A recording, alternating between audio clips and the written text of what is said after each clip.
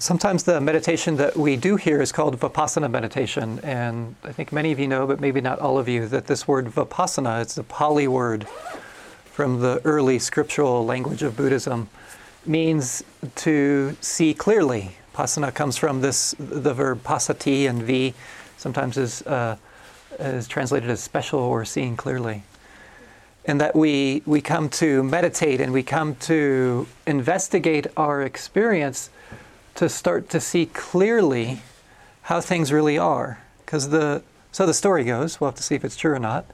The story is if I see how things are really going in my experience, it leads to freedom.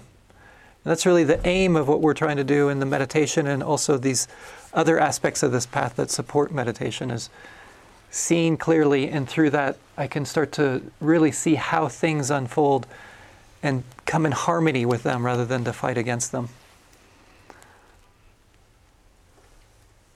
And in the kind of in you could say early Buddhism, the Buddhist speaks about three particular ways of seeing our experience. And I want to talk about one of them tonight. I want to go over them in general and then speak about them singularly, maybe over these coming weeks. And this teaching is usually called the three characteristics of experience. It's interesting that it's wrong. I shouldn't say it's wrong, but that's an understanding of this teaching that comes a little bit later. What you find in early Buddhism is it's three ways of seeing our experience. Three particular ways that I take up to get a sensitivity to, because it reveals sometimes how my mind is in contention or how it fights the way things are. And so these three ways of seeing is to see that experience, it's impermanent, it's unreliable, or we could say unreliable or unsatisfactory, or another teacher talks about it, it's not perfect, is the one I'm going to be talking about. And then the last one is there's not a self behind experience. Or an easier way to get a sense of that is that it's not personal. What's going on? It's not personal. So it's impermanent, it's unreliable, it's not personal, or it's not self. A teacher who I appreciate a lot, Ruth King, puts it well. She says the way to she remembers this teaching is to remember that life is not permanent, it's not perfect, and it's not personal.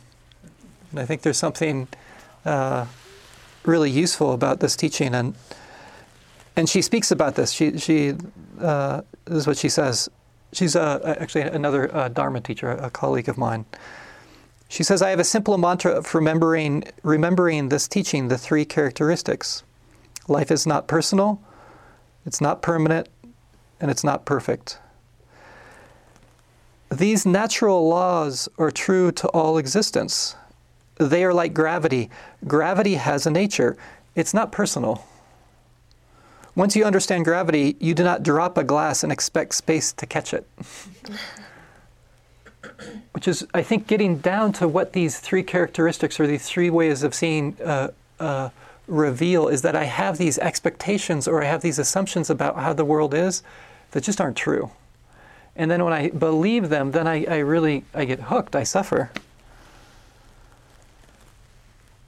And most importantly, I want to point out that these three ways of seeing that I'll be going over these next few weeks, they're practical, not philosophical. So when I share this with you, I hope to share them in a way that's practical to your life, that you can utilize, rather than some kind of metaphysical stance. Rather, how can you take it up that might reveal something about experience that leads to more freedom in your life? And as I said, the one I want to focus in on tonight is this quality of experience being unreliable or unsatisfactory, or really the phrase I'll probably come back to most is that it's not perfect.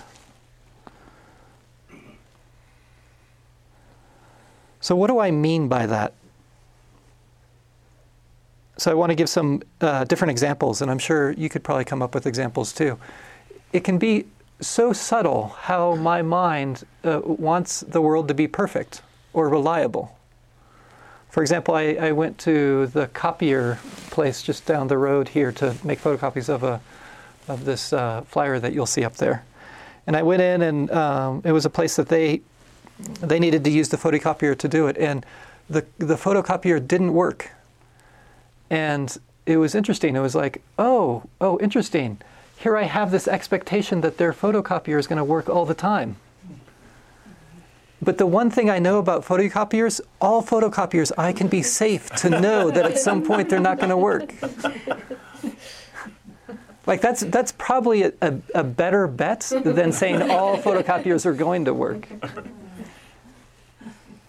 And yet I have this sense that I want this perfect world, the world where all photocopiers work when I want them to work.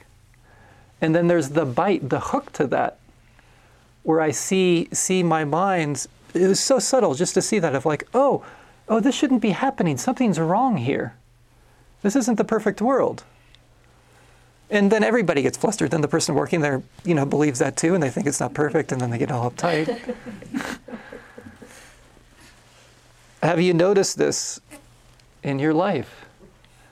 This notion I'm saying of thinking or wanting the world to be perfect in some way. It could be around a copier machine. It can be around your phone. It can be around your body, how it works, how it functions. How disappointing that gets. Can you just think of maybe today or the last few days, the things that you noticed were not perfect? Maybe it's your partner. Maybe a colleague. Like what comes to mind? If I could just hear just words, if people would just share words of where did you find the mind making a subtle expectation around something? What was that something? Plumbing. Nice. That's a good one. I can often think that plumbing should work all the time. That'd be nice. Yes.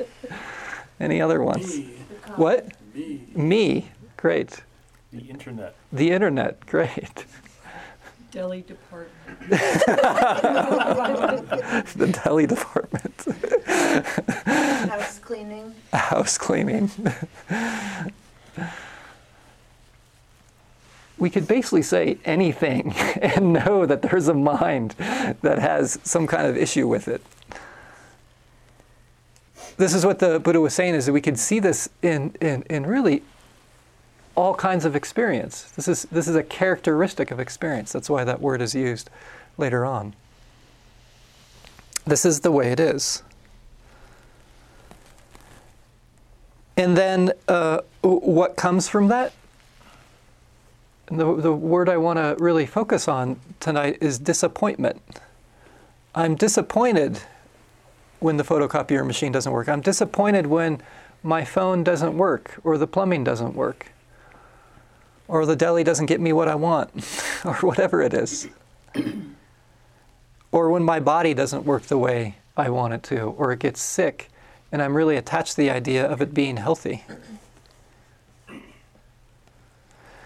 And what's this disappointment situated upon? My expectations, how I'm framing, how I'm creating a particular world in my mind. And this is, you could say, the essence of what the Buddha was really interested in examining. How this mind creates a world, and then it comes into contention with the way the world is, and that friction creates my suffering. So it's a very particular kind of suffering that is explored, you could say, on this path. How I'm imagining something, and then it doesn't fit with the way things are, and I'm attached to how I imagine things. And then there's suffering. You still with me? Can you see your mind do that? Yeah? I see a lot of nods. Phew. I'm not the only one. Yeah. It's around expectations, and then disappointment comes.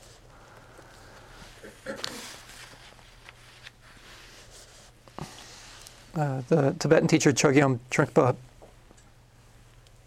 says it well. He says, disappointment is a good sign of basic intelligence. It cannot be compared to anything else. It is so sharp, precise, obvious, and direct.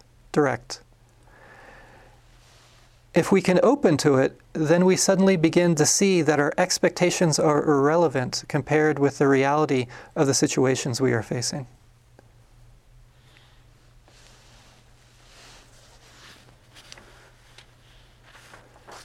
Do you hear how he's upholding the experience of disappointment? How it's actually important to slow down with that experience. It's revealing something.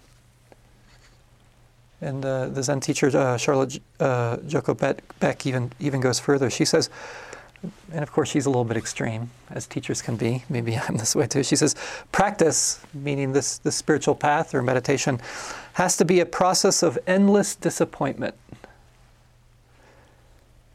We have to see that everything we demand and even get eventually disappoints us. This discovery is our teacher.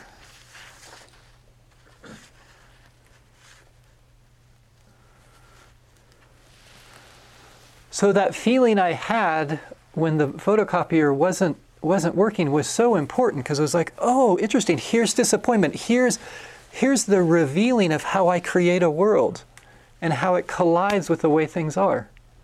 Oh, this is so interesting. And this is what I try to cultivate, is that kind of attitude. That's what I want to see. If I can see it again and again, then I'm not as hooked by it. And it was so interesting to have, I've been reflecting on this the last few days, of like every time I was disappointed, I was like, oh, cool, here it is again. Nice.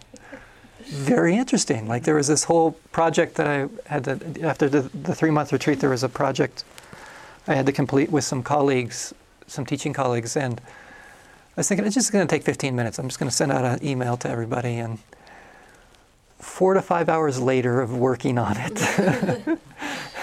Oh, disappointment. Oh, interesting. Oh, I wanted it to be 15 minutes. Oh, and then my world collides with the way things are. Oh, it's like this. This is another phrase I'll use to myself. Interesting.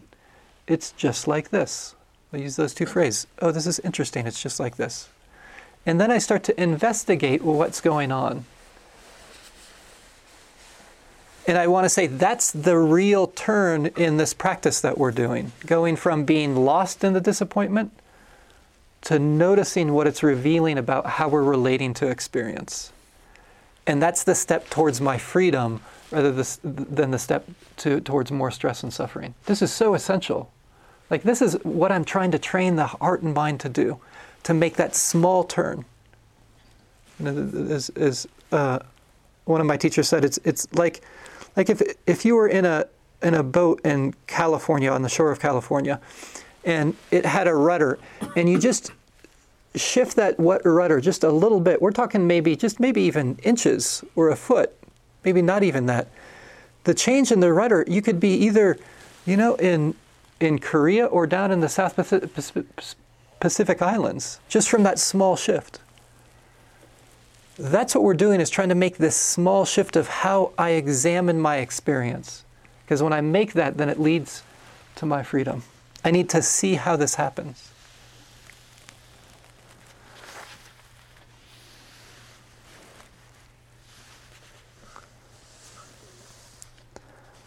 So it's utilizing disappointment. And I want to distinguish this from what happens often when I get hooked by when I'm disappointed, is I collapse. Or there's a quality of feeling despondent or helpless. That's not what I'm talking about. It's talking about bringing it into our practice. And of course, there's times where we can't control that, where we're just going to feel collapse. But can we start to at least be aware of that feeling too?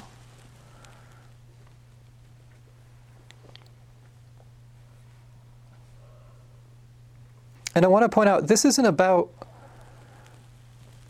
becoming a bump on a log where you don't do anything. What I've noticed is when I become curious about my experience, what it does is it opens up a particular doorway in my life. And it's the doorway into being able to respond to my experiences rather than to react to them. And what I mean by react is it's that habitual conditioning I have when I'm lost in the anger or frustration, the obsessive anger or obsessive frustration, or that fear or anxiety that keeps you awake at night. I don't find that helpful. And I'm not responding, I'm just drowning. And this opens the door to something different where there can be a response.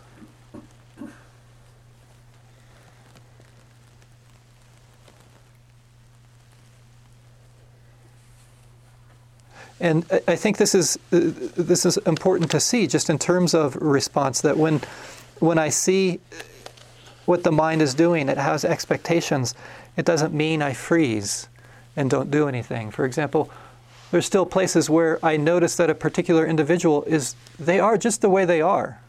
They're never going to be the way I'm going to want them to be. And because they are just the way they are, that might mean that I need really clear boundaries with them, or it might mean that I'm not going to hang out with them anymore. It doesn't mean I just roll over and just allow that person to do what they're going to do.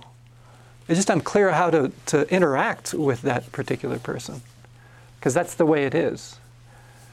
And that's different than getting obsessively angry or frightful around them. It's learning how to respond. When it's cold out, I put a jacket on. Being able to respond rather than react. And I think there's deeper elements to this looking for perfection or wanting experience to be reliable. It's some of the notions that we can bring to a spiritual path, or we can bring to just this process of healing in our lives. Because I think sometimes there's a secret wish that if we practice meditation or we take care of ourselves, that we won't have any more problems anymore. Or at least fewer problems. Wouldn't that be nice, to have fewer problems in your life? I'd like to sign up for that. But maybe the direction of this path is a little bit different. Eugene Gendlin, who he passed away a few years ago, but both had a background in philosophy and psychology. Somebody asked him his definition of mental health. What is good mental health? He said, good mental health. What good mental health is new problems.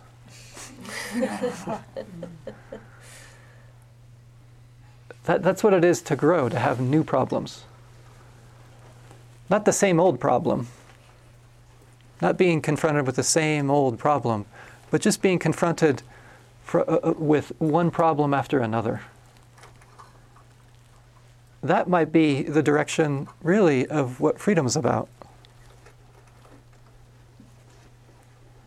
When I look at the Buddha's life, that's the thing that strikes me, is he was free, but there was all kinds of problems that happened to him. His cousin tried to kill him. There was a genocide on his clan. He had a really bad back. He had all kinds of troubles with his monastics. The whole reason why there's a whole list of so many rules is that each rule was designed because some monastic did something. So he said, okay, I think I'll make a rule about this. And then some monastic did another thing. Okay, we need to make a rule about this. So I think, what is there, like 227? So there's 227 times he had to have that conversation. Oh, but he had new problems.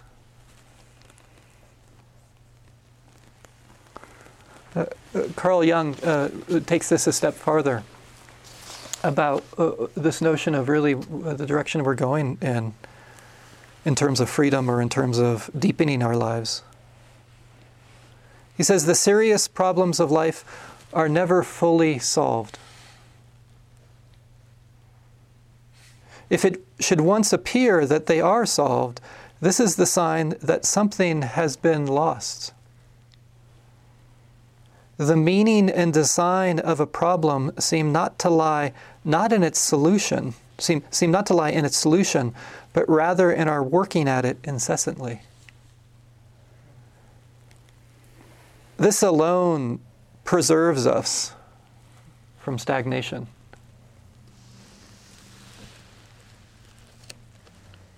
And then he goes on in a different but similar context, and he says, but it is just the impossibility of this task that he's pointing out that makes it so significant. A task that is possible, i.e. has a solution, never appeals to, you could say, he uses the word, our superiority, or never appeals to the best of us or the deepest parts of us.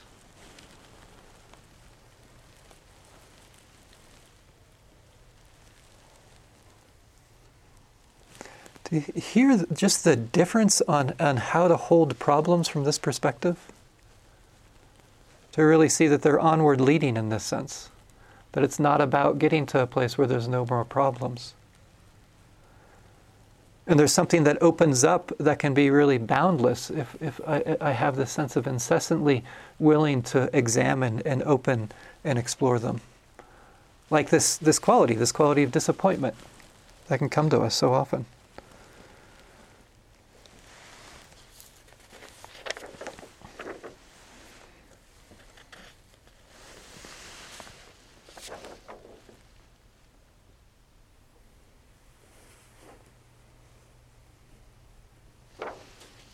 So I thought disappointment would be good during this time of year. Sometimes we can bring all kinds of things to the holidays. Actually, disappointment's a good talk on any day, isn't it? That's the nice thing is I feel like I'm guaranteed that it'll be pertinent. You can always rely on that more than sometimes other qualities in our experience. So what do I get out of this exploration? What starts to open up? I think one piece of this is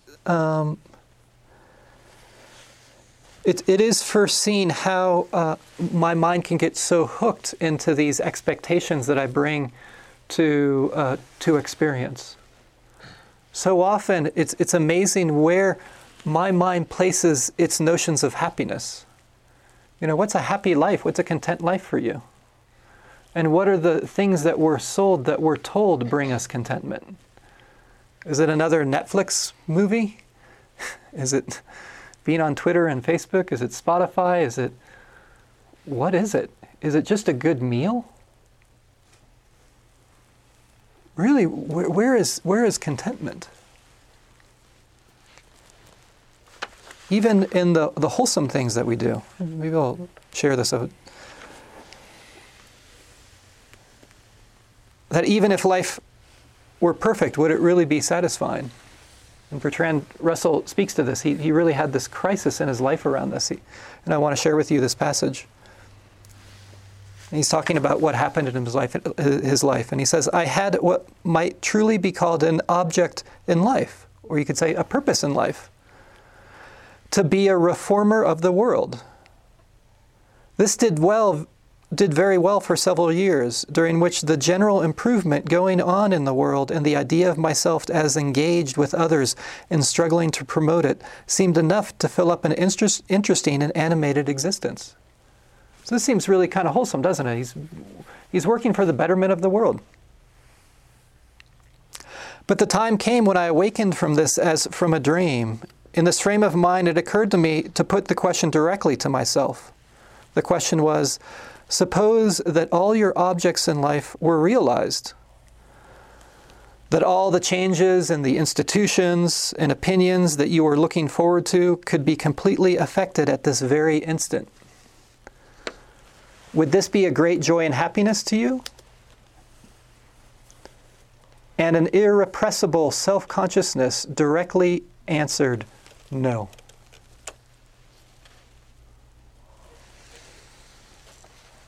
Striking, don't you think?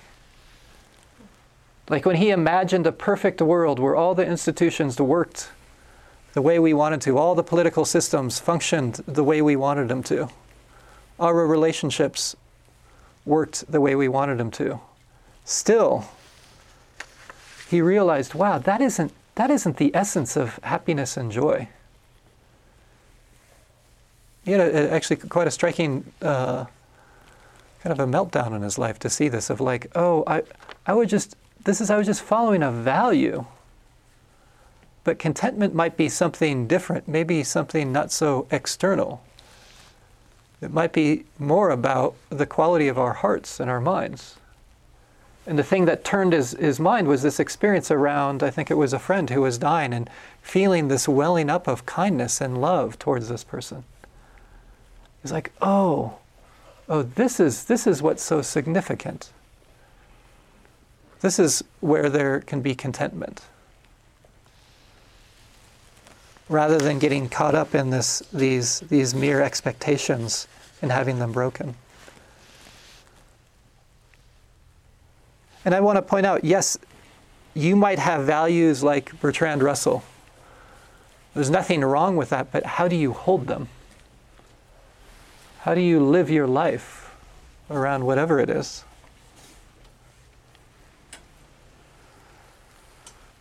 So as I was saying, what does this lead to? I think it leads to what Bertrand Russell was talking about, more of a, what I would call an intimacy with experience, with others, with each moment. To really touch this moment in a way that's meaningful. Like quite a few talks ago, I was coming back to just this simple poem of Basho that I think really expresses the simplicity of the intimacy that we can have with the present moment.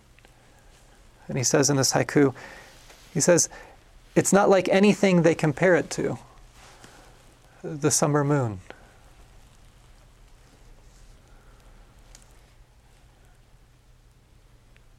Just the simplicity of seeing something like the moon at night. The intimacy that comes there. And this practice reveals that intimacy. As Jane Hirschfield says at the beginning of this beautiful poem, she says, only when I am quiet for a long time and do not speak, do the objects of my life draw near. There's something powerful about coming into this space together,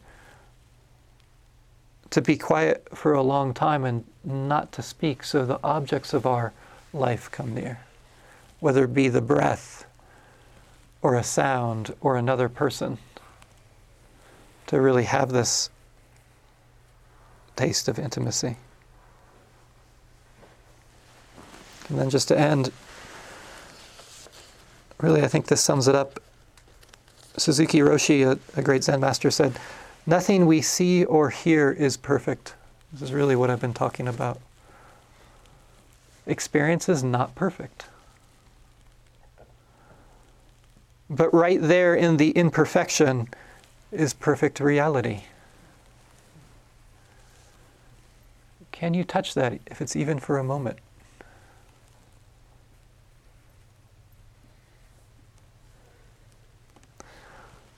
Okay, so let's take a moment just to stretch and move our bodies, and then we'll sit together. And it'll be this exploration of one. You might be sitting here and there might be expectations. Can you notice any subtle disappointment? To become curious about that. Or it might be other moments where it's like, it's not like anything they compare it to, whether it be the summer moon or the breath or a sound.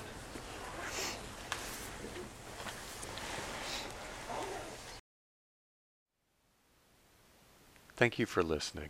To learn how you can support the teachers and Dharma Seed, please visit dharmaseed.org/donate.